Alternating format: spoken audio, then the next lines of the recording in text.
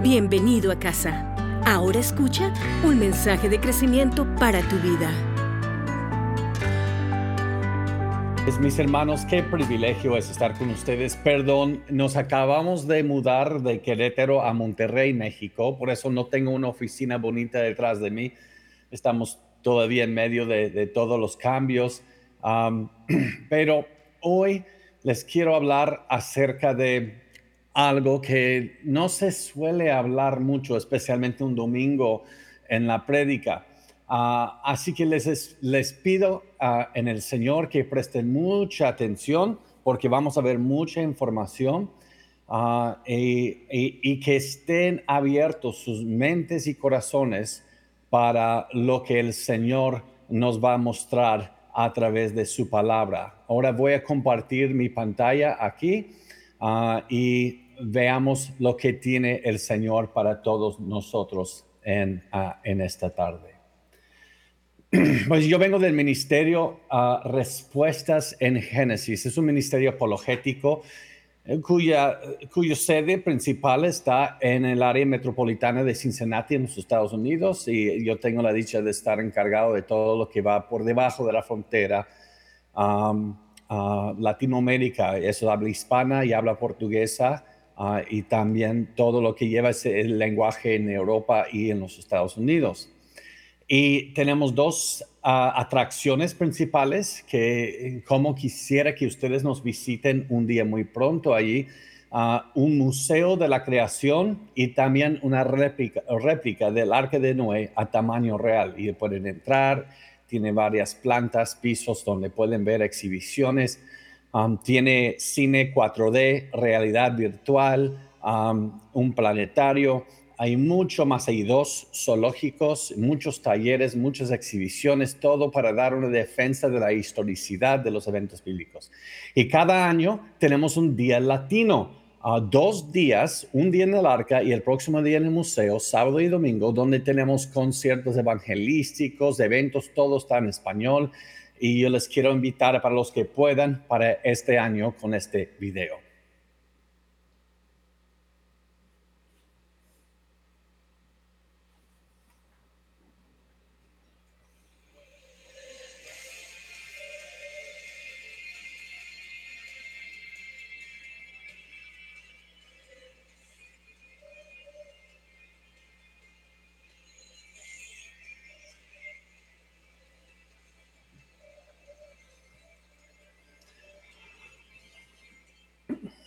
Para cualquier otra información nos pueden escribir a info@respuestasengenesis.org, info@respuestasengenesis.org. Y también tenemos demasiada literatura en castellano. En Bogotá, de hecho, tenemos una oficina en Bogotá, expositores en Bogotá muy buenos, y pueden ir a su página inwgen.org para conseguir estos libros, recursos, conferencias allá mismo en Bogotá.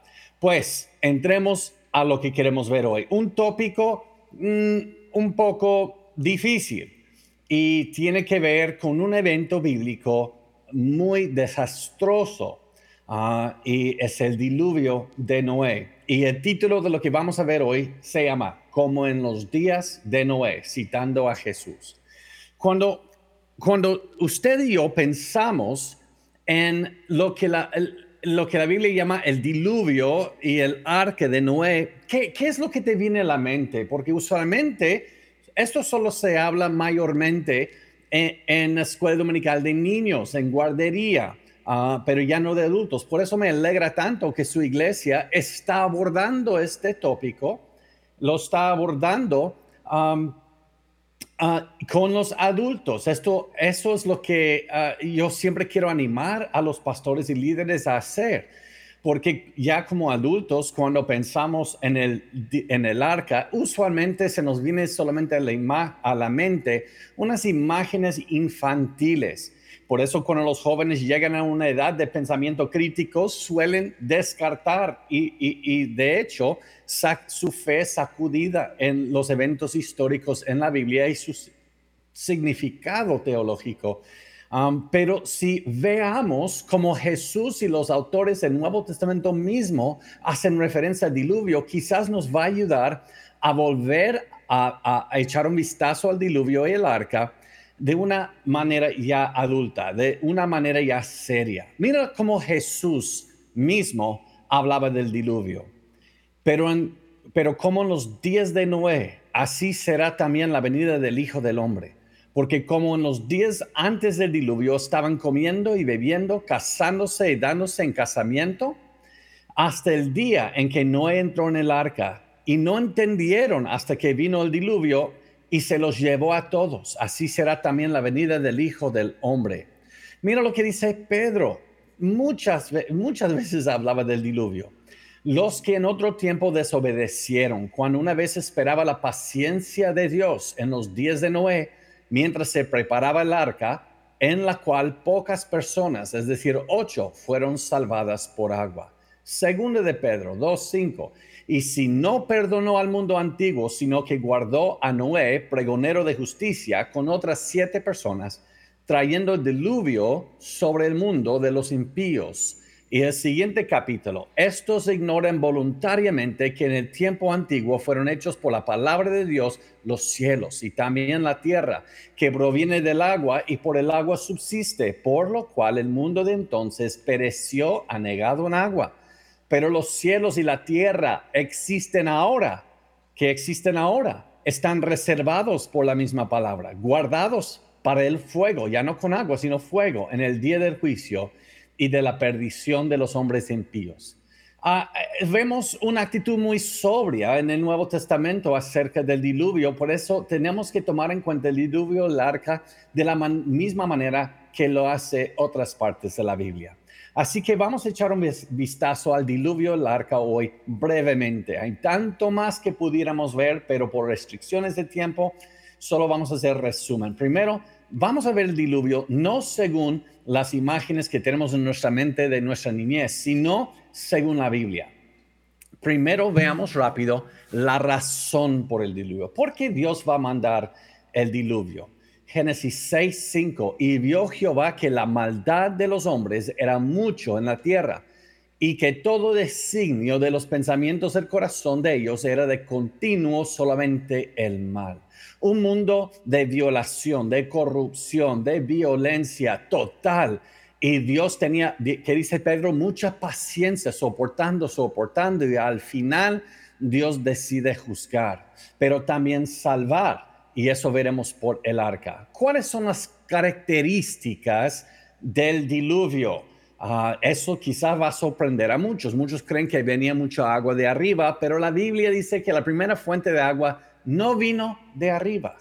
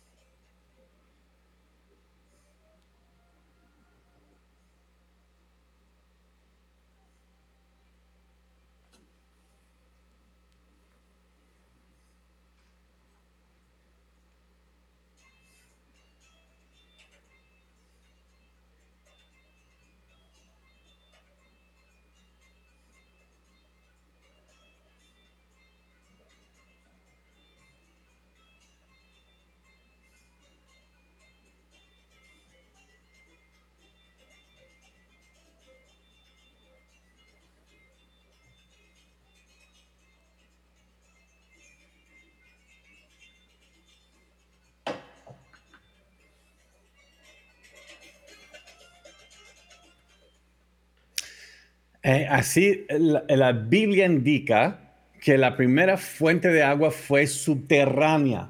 Y eso sucede incluso hoy día. Hay más agua por debajo del fondo oceánico de lo que tenemos arriba en los océanos. Algunos geólogos han dicho que quizás hasta 10 veces más. Y esa agua bajo presión salió por debajo del fondo oceánico. Y eso sucede hasta el día de hoy, pero más localmente. Y localmente cuando sucede en el movimiento de las placas tectónicas, provoca actividad volcánica, como pueden ver aquí, y también tsunamis, como en Japón en el marzo 2011. Ahora imagínense tsunamis, pero a nivel global. El diluvio fue bastante violento, mostrando la justicia de Dios en contra de la maldad del hombre. Y luego Génesis 7, 19 a 20 dice, y las aguas subieron mucho sobre la tierra, y todos los montes altos debajo de todos los cielos fueron cubiertos. Las aguas crecieron 15 codos hacia arriba y fueron cubiertos los montes. Muy interesante. Hay muchos teólogos un poco más liberales en nuestros días que quieren hacer que el libro de Génesis coincida con teorías de la evolución y por ende ellos niegan el diluvio. Dicen que fue una inundación local en Mesopotamia en vez de que cubrió el mundo. Pero el texto dice, todos los montes altos debajo de todos los cielos fueron cubiertos. No hay ningún monte alto en el mundo que no esté bajo los cielos, por supuesto. Así que fue global. Ahora, ¿qué fue el propósito del diluvio? Ya vimos la razón, algunas características, pero ¿qué fue el propósito? Génesis 6, 7 y 13. Y el Señor dijo, borraré de la faz de la tierra al hombre que he creado, desde el hombre hasta el ganado, los reptiles, las aves del cielo, porque me pesa haberlos hecho. Ahora, esa palabra pesa se llama antropopatismo. Eso es atribuir a Dios una emoción humana que Dios no realmente experimenta como un humano, porque otros versículos nos enseñan eso, pero es la única manera que nosotros lo podemos entender. Literalmente dice, esa palabra pesa, dice que Dios suspiró, no más. Entonces Dios dijo a Noé, he decidido poner fin a toda carne porque la tierra está llena de violencia por causa de ellos. Y aquí voy a destruirlos juntamente con la tierra. El propósito del diluvio fue cubrir y destruir la faz de toda la tierra y toda vida animal y de seres humanos, excepto por los animales y los humanos que estaban en el arca. Pues antes de ver el arca, veamos algunas evidencias del diluvio. Y nuevamente, solo vamos a ver resumen. Eso tomaría horas de conferencias para mostrar, pero veamos rápido la geología. No sé si ustedes donde viven tienen algunos cañones enormes. Yo sé, por ejemplo, como ven aquí, el Gran Cañón, vemos estratificación de capas de roca y luego el río Colorado se llama corriendo abajo de esos cañones. ¿Y cómo se formaron estos cañones y cómo se asentaron estas capas horizontales de roca? Pues lo que pasa es que los geólogos antes veían esto como evidencia del diluvio. Sin embargo, después de la ilustración europea por los siglos XVIII y XIX mayormente, muchos geólogos se apartaron de la Biblia y pasaron por algunas teorías y terminaron con lo que se llama hoy uniformitarianismo o uniformismo.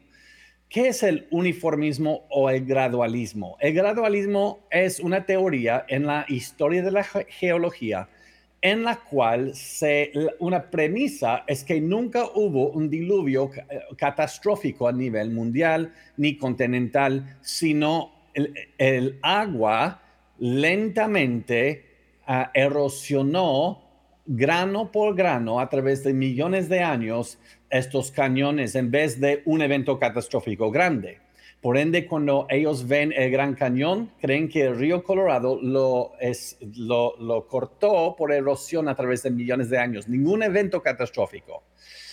Pero la Biblia nos enseña algo totalmente. En vez de poca agua en mucho tiempo, la Biblia nos habla de un diluvio global que puede hacer destrucción directa e indirecta después de mucha agua en poco tiempo. De hecho, hemos visto procesos catastróficos en nuestros días. En el año 1980, vimos en el monte Santa Elena, en el estado de Washington, tuvo una erupción inesperada. Y así quedó este monte. Todo aquí puede ver lo que voló. Y cayeron cenizas por todos lados. Estuve en Yakima, Washington, hace algunos años, que está a más de 100 o 150 kilómetros de este monte. Y nos dijeron que salieron ese día de la iglesia, que fue un domingo, y parecía que había nevado sobre todos los automóviles, pero fue cenizas de más de 100 o 150 kilómetros de lejos. Así que fue una erupción enorme. Y esa erupción asentó miles de capas sedimentarias individuales rápidamente.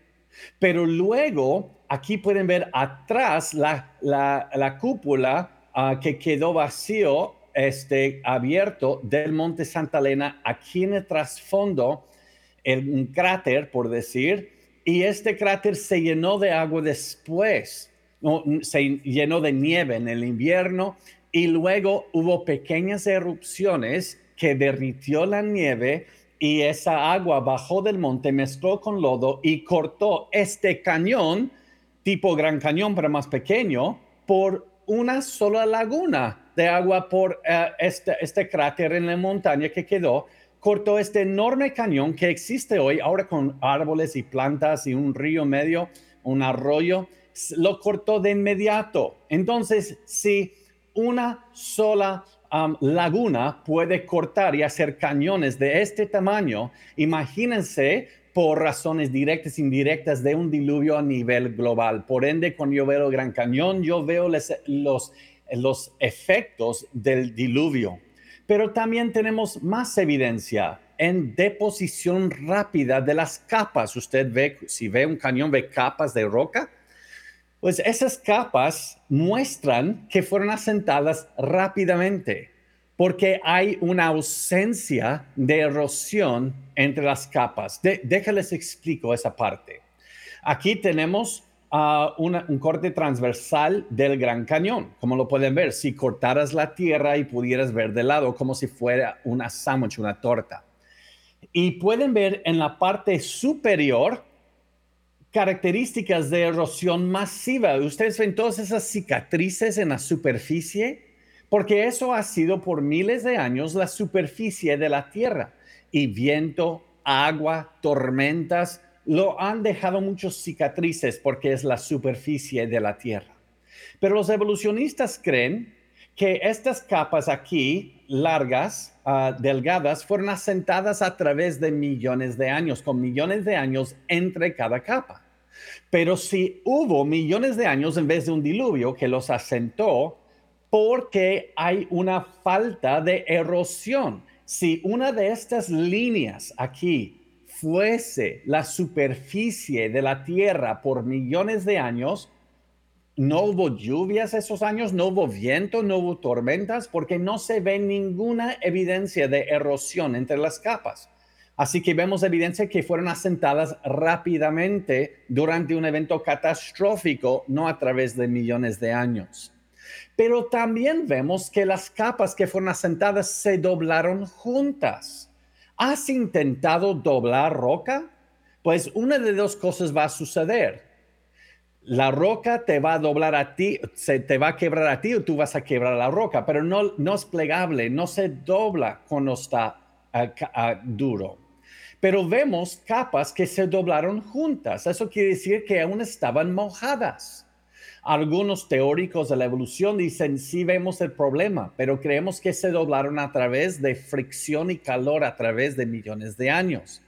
Pues el problema con eso es que eso provoca metamorfis de la roca, cambia de composición de sus elementos, pero estas no han cambiado de composición por el calor. Es así que estaban suaves y mojados cuando fueron plegados. Y les voy a mostrar algunos ejemplos. Aquí en el Gran Cañón, este esquisto, pueden ver cómo se ha doblado todo junto. Ven las rocas de arriba y abajo.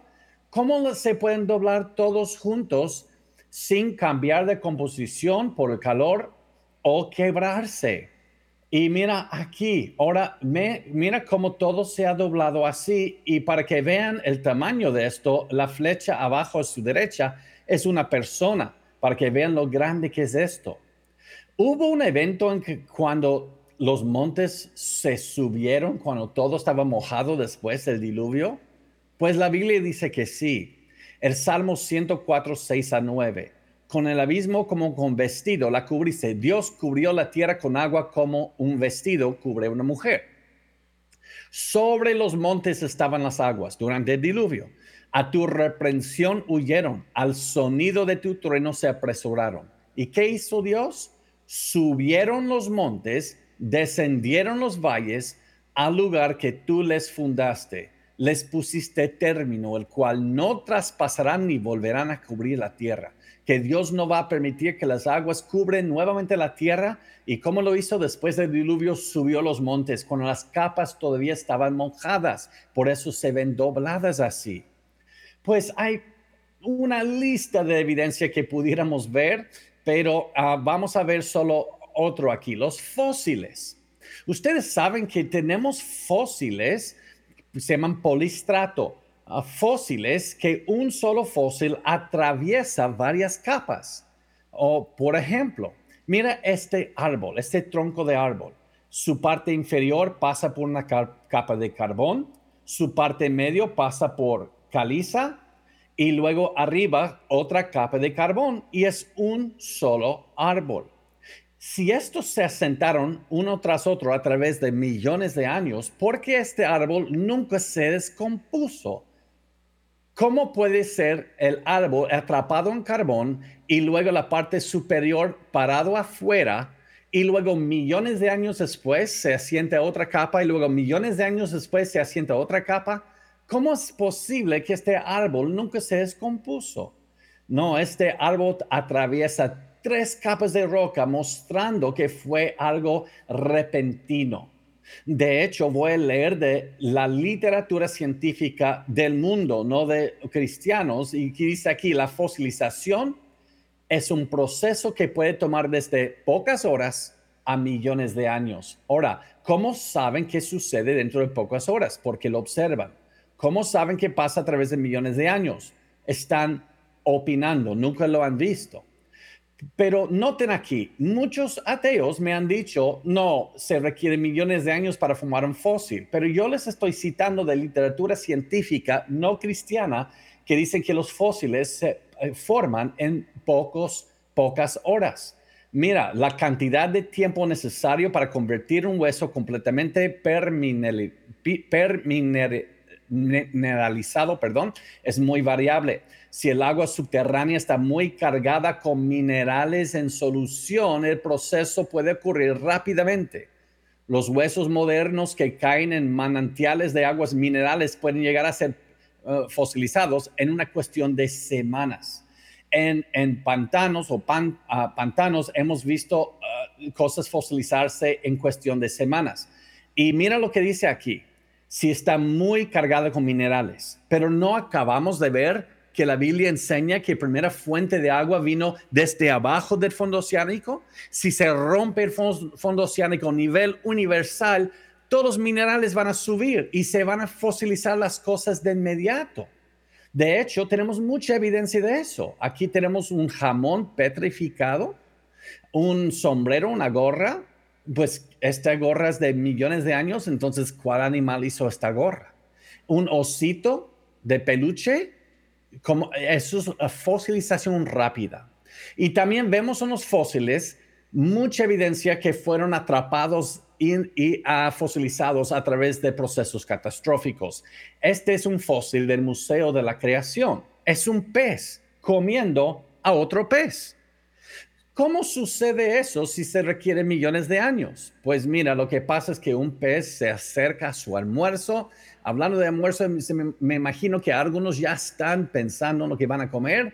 Pues mira, este pez Piensa que todo le va normal, se acerca a lo que va a comer, de repente lo agarra una ola llena de minerales del diluvio, es atrapado en el acto y luego se convierte en un fósil. Ahora, tomemos otra opinión, que se requiso millones de años. Entonces ese pez está comiendo, luego muere, está allí siendo cubierto poco a poco a través de millones de años y le dice al pez en su boca, quédate ahí, no te vayas a descomponer, porque hoy un día vamos a hacer un fósil en un museo. Así no sucede. También esto es un ictiosaurio, un reptil marino, y fue atrapado y fosilizado. Pero ¿qué estaba haciendo cuando estuvo atrapado? Estaba en medio del acto de dar un parto, de dar a luz. ¿Eso creen que fue un proceso a través de millones de años o algo repentino? Fue algo repentino, que fueron cubiertos en sedimentos durante un evento catastrófico. Y en Perú tenemos una oficina también con expositores y ellos fueron a las montañas, arriba de los Andes, y les pedí que tomaron esta foto. Ella es Elizabeth, es misionera con respuestas en Génesis. Y aquí está una ballena fosilizada y varias ballenas arriba de las montañas, las más altas en Sudamérica. ¿Pueden imaginar cómo llegó esa ballena por encima de las montañas? También otra evidencia es la evidencia orgánica.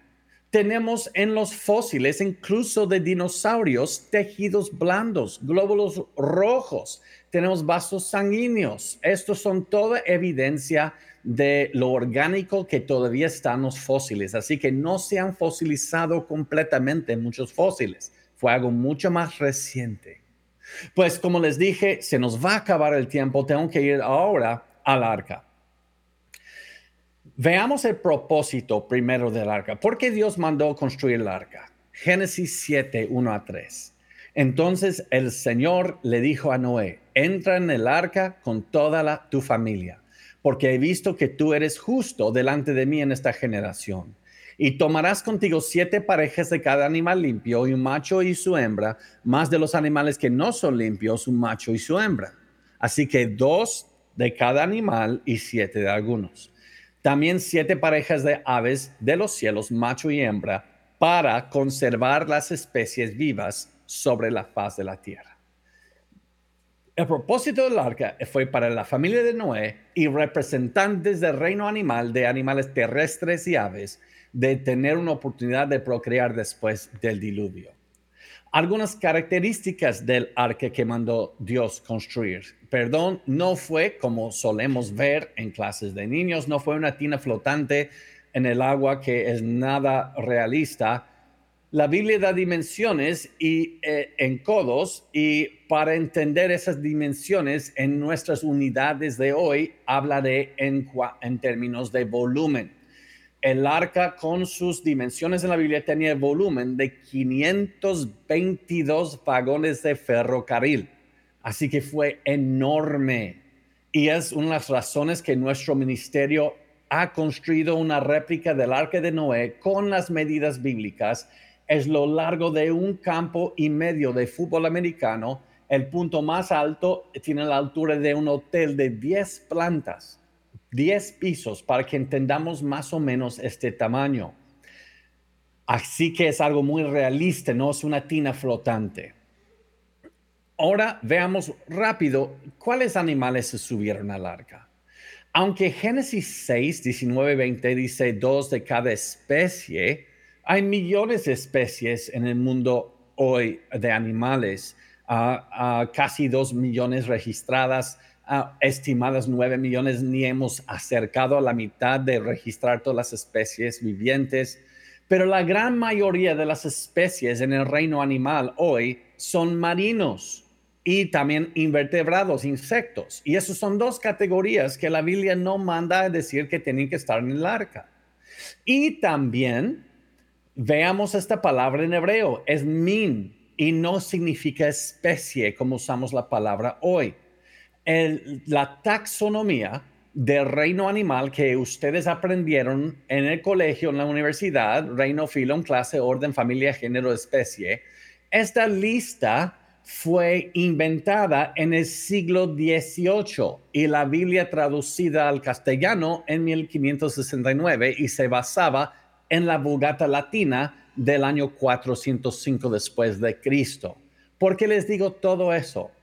Porque la palabra traducida especie al castellano no es lo mismo que vemos especie aquí, porque esto son categorías modernas. La palabra min en hebreo original más o menos estará a nivel de familia en la taxonomía actual. Dos representantes de los caninos, dos representantes de los felinos que tenían la diversidad en su genoma para las especies que se encuentran dentro de cada familia hoy. Dos felinos y por ende hoy tenemos más de 30 especies de gato silvestre, el gato grande, el gato chico, etcétera, que tenían la diversidad en su genoma, la diversidad genética para producir esas especies. Y también así vemos 500 vagones de ferrocarril de volumen con alrededor en total de 7,000 animales en total. Así que eso es bastante factible. Pero si usted habla de esto en la universidad, de hecho he estado en debates en Colombia, tuve un debate en la Universidad Nacional de Colombia hace un par de años, también hemos compartido en Javeriana, creo que se llama.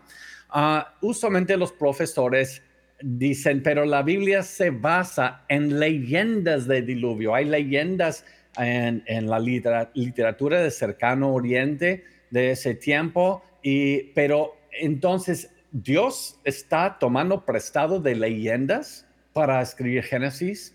Y las leyendas de diluvios y arcas alrededor del mundo, ¿de dónde vienen? Pues mira, vamos a aclarar eso ahora. Yo doy un estudio que me tarda más de 1 hora sobre eso, así que lo voy a resumir brevemente. Después del diluvio, ¿cuántos sobrevivientes humanos bajaron del arca? 8.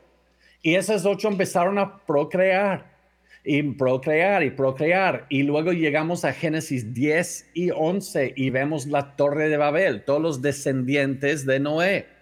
Y ellos saben del arca, saben del diluvio, es transmitido verbalmente por tradición verbal. Y luego Dios los manda a esparcirse y empiezan las grandes poblaciones del mundo. Y cada grupo lleva su versión de lo que escucharon de sus padres, sus abuelos, sus bisabuelos, sus tatarabuelos. Se va pasando por generaciones y es por ende hasta el día de hoy hay leyendas de diluvio y arca por todo el mundo porque son los que llevaron a través del mundo. Por ejemplo, los nativos americanos de México, ellos todavía hasta el tiempo de la llegada de los españoles hablaban acerca de cuando cruzaron lo que hoy llamamos el estrecho de Bering entre Rusia y Alaska para llegar a las Américas. Ese viaje que tomaron pasó por generación en generación y generación. Así que por eso hay tantas leyendas de diluvio en el mundo. Eso muestra más la veracidad del relato bíblico porque todos los grupos vienen de los descendientes de Noé. Y nuestro ministerio, de hecho, ha hecho una comparación con todas las leyendas y la Biblia. Y Génesis es muy destacado en medio de esas leyendas, porque esas leyendas están en un género literario de mitología y Génesis en historia narrativa. Todas las leyendas tienen otro género y Génesis lo explica parte por parte, no con descripción como mitológica. Por ejemplo, mira cómo lo explica Génesis. En el año 600 de la vida de Noé, en el mes segundo, número 1, en el año 600, ¿ok? En la edad que tuvo, en la vida de Noé, o quién es Noé, pues 2 capítulos antes da la genealogía de Adán hasta Noé. En el mes segundo, a los 17 días del mes, aquel día se rompieron nos da la explicación geológica, nos da el tiempo preciso. Los demás son más estilo leyenda, con descripciones que son muy drásticas y raras a veces. Pero vemos que Dios está aclarando lo que sucedió aquí con detalles de narrativa histórica. ¿Y qué del agua? Mucha gente dice, ¿de dónde vino el agua? ¿A dónde fue el agua? ¿De dónde vino tanta agua para un diluvio?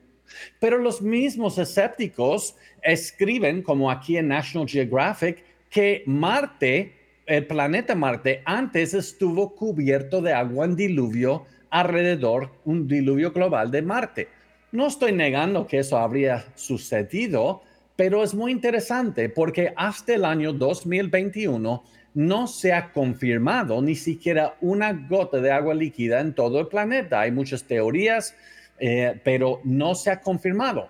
Pero en todo Marte no tenemos la confirmación de una sola gota de agua líquida y se dice ser científico decir que estaba cubierto de agua, pero cuando se ve a planeta Tierra, que la superficie es 70% agua y hay mucha agua más por debajo del fondo oceánico, dicen, ¿de dónde vendría el agua para el diluvio?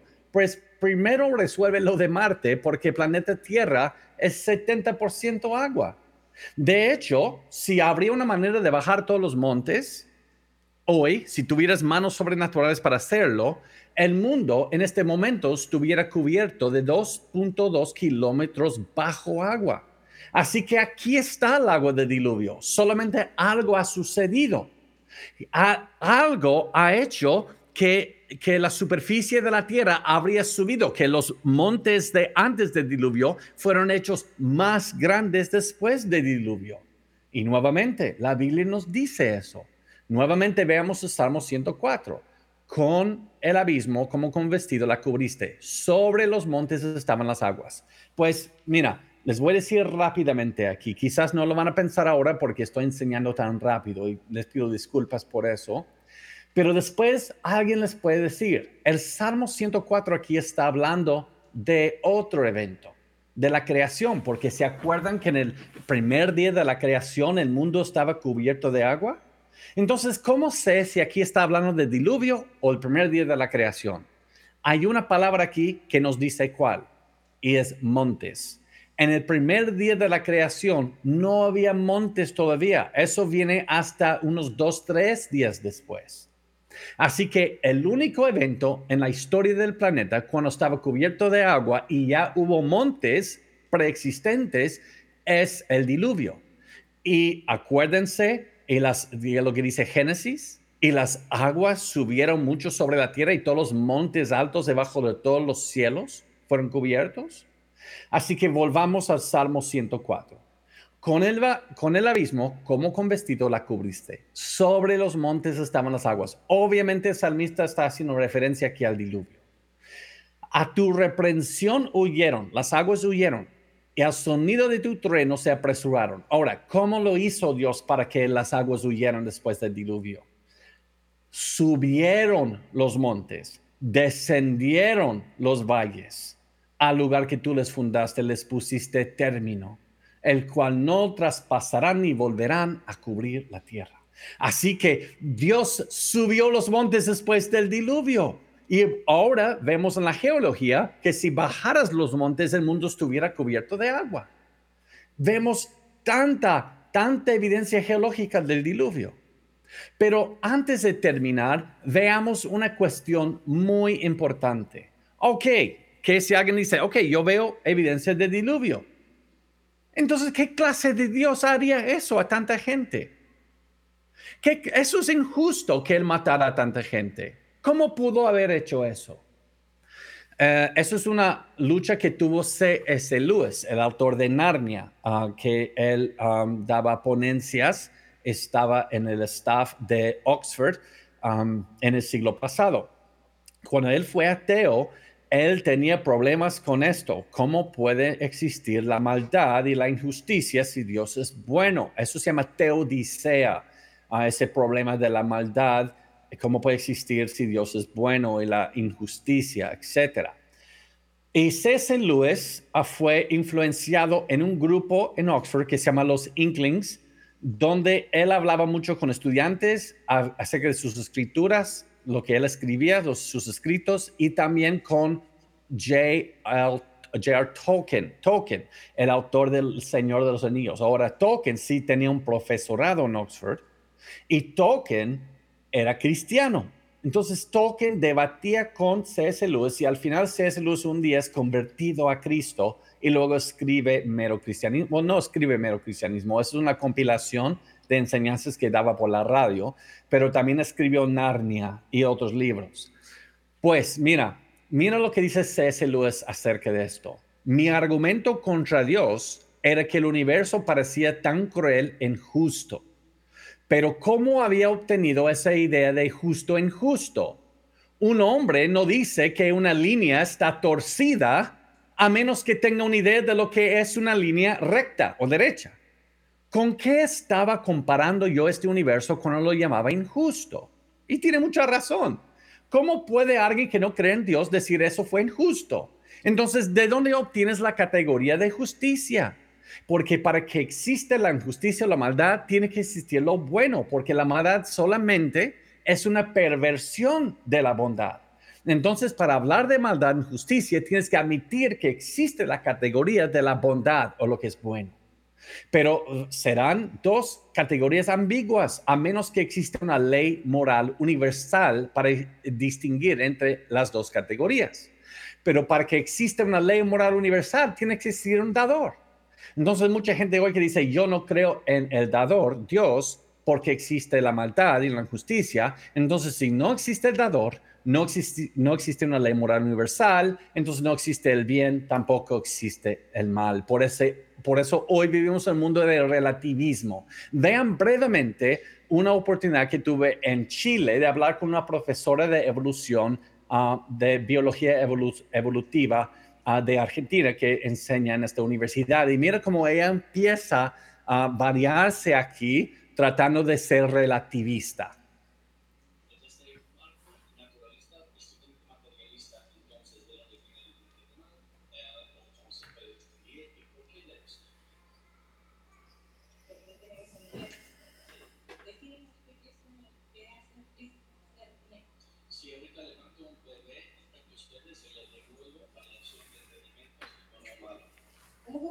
Si ahorita levanto un bebé ante ustedes y digo eso es para su entretenimiento y luego les saco las tripas del bebé para que rían, usted dirá que es un acto bueno o malo.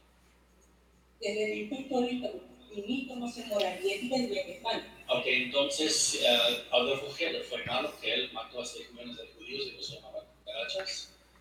Fue malo también. Ok, pero en su sociedad fue bueno. Entonces el consenso no fue bueno. Pero o sea, por eso estoy de acuerdo con usted, estoy de acuerdo, pero no estoy desafiando, yo no creo que está escuchando lo que mismo está diciendo. En su sociedad el consenso es que fue bueno, entonces si la sociedad decide lo que es bueno o malo, porque usted dijo según yo, entonces yo lo estoy diciendo según ellos, estoy usando su mismo argumento, según ellos fue bueno. Entonces, ¿quién decide que fue malo? ¿Quién? ¿Usted? Yo creo que la sociedad no estaba... A ver, si vamos a revivir un poco de historia, la sociedad alemana estaba bajo una hambruna complicada, una situación complicada que permitió que un tipo como Hitler accediera al poder. Sí, y eso se llamaría la supervivencia del más alto, entonces el materialismo dijera que es bueno. No. O sea, a ver, que Hitler haya tomado ideologías filosóficas de Nietzsche o del mismo Darwin, no significa que lo que dijo Darwin haya sido malo. Lo mismo, por ejemplo... No dije eso, perdón. Sí, quizás hubo un malentendido. No estoy tratando de manchar el nombre de Darwin aquí. Estoy hablando de la ideología, no una persona. Pero acá estamos hablando de ciencia, no de ideología. Y toda la ciencia se basa en una ideología, usted la tiene y ahora menos lo dijo. Discúlpeme, pero usted es neutral. Entonces usted es infinita eterna para saber lo que existe en todos los lados del universo en el mismo instante que es finita y colocada aquí en medio de la gente. Yo creo en lo que veo. Y la lógica que usó para llegar a esa conclusión, ¿qué color es? La lógica no tiene color. Y usted dijo que cree en lo que ve. Le estoy diciendo la lógica que usó para decir eso, ¿qué color es? Lo que veo con mi mente, lo que pienso. ¿Ya? Pero un loco en el manicomio ve muchas cosas con su mente, no quiere decir que... ¿Usted cree que el loco que está en el manicomio está loco? Yo creo que sí. ¿Sabe por qué creo que sí? Porque él es inconsciente del mundo a su alrededor, nosotros sí somos conscientes. ¿Y usted cree que yo pienso de la misma manera que usted es consciente del mismo mundo? Que usted y yo pensamos de la misma manera hacia las cosas. No importa, cada cabeza no es un mundo. Hay una verdad que existe, no importa lo que diga usted y yo. Entonces, La verdad es relativa. No, lo que usted acaba de decir es una verdad absoluta. No. Si toda verdad es relativa, entonces lo que usted acaba de decir es relativa. De hecho, si usted va cruzando aquí en Chile la carretera y dice que no cree en automóviles, el automóvil no le va a importar lo que usted dice, le va a importar.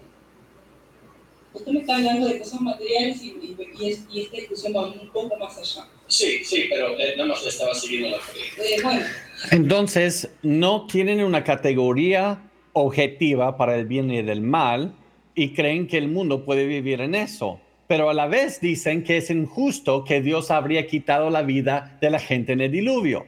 Pero son los mismos grupos hoy que están celebrando el aborto. Entonces, mi pregunta es esto. ¿Por qué cuando el santo creador decide quién muere, lo llaman injusto? Pero cuando una mujer decide quién muere o vive en su vientre, se llama su derecho. Es al revés, lo tienen al revés. Dios es el dador de la vida. Un solo segundo de la vida es por la gracia de Dios. Y ya que Dios dio la vida, Él la va a quitar cuando Él quiere de acuerdo a sus propósitos. Dios no nos debe nada. Por un solo segundo de vida, Dios está mostrando su gracia. Así que el problema no es cuándo es por qué murieron, es que todos iban a morir de todas formas, porque todos morimos. Entonces debemos ver cuál es el problema de la muerte, no cuándo murieron, sino por qué morimos. Y después de la caída es cuando entró la caída en pecado del hombre, es cuando entró la muerte a la creación, pero Dios prometió que un descendiente de Eva iba a aplastar la cabeza de Satanás. Entonces, si veamos esto en el linaje de Adán y Eva que llega hasta Cristo, encontramos a un señor que se llama Noé. Entonces, el mundo estaba en total violencia y si Dios habría destruido el mundo, ya no llega el descendiente de la mujer, Cristo, para salvarnos, se hubiera cortado. Pero Dios preserva en el arca la vida de Noé y su familia para que naciera Cristo, para que Dios Hijo se encarnara en Cristo. Y eso nos lleva al final, el Salvador. Por eso ustedes están haciendo un arca también. El arca representa a Cristo. El arca del pacto representa la gloria de Dios en una caja. Y la gloria de la promesa de Dios en el arca de Noé. El tatara abuelo de Cristo es Noé. Así que según la justicia, el ofender al Dios eternamente santo solamente puede resultar en una eternidad sin Él. Sin embargo, como en los días de Noé, cuando todos se burlaban de las promesas del diluvio, Noé fue fiel, hizo él y su familia, y quizás contrataron a muchos otros, hicieron una arca. Y el arca tenía una sola puerta para entrar para la salvación del juicio de Dios. Ahora Cristo ha nacido y Él vivió, murió y resucitó. Y Él es el arca del pacto. Hay que entrar por una sola puerta, quien es Cristo. El que entrare por la única puerta hallará descanso, hallará pasto, hallará reposo, hallará salvación. Así también será la venida del Hijo del Hombre. Mis hermanos, mi oración ante Dios para todos los que estamos viendo, mis hermanos, entra en el arca de Cristo. Que el arca que están haciendo en sus casas representa Cristo. Es la única puerta, una sola puerta en el arca para entrar para la salvación. Y Cristo es la única puerta. Y hoy se burlan que Cristo no viene, que el evangelio es irrelevante ante nuestros problemas. Buscan marxismo, buscan capitalismo, buscan muchas formas para tratar de mejorar el mundo y llevarnos a cielos, a gloria.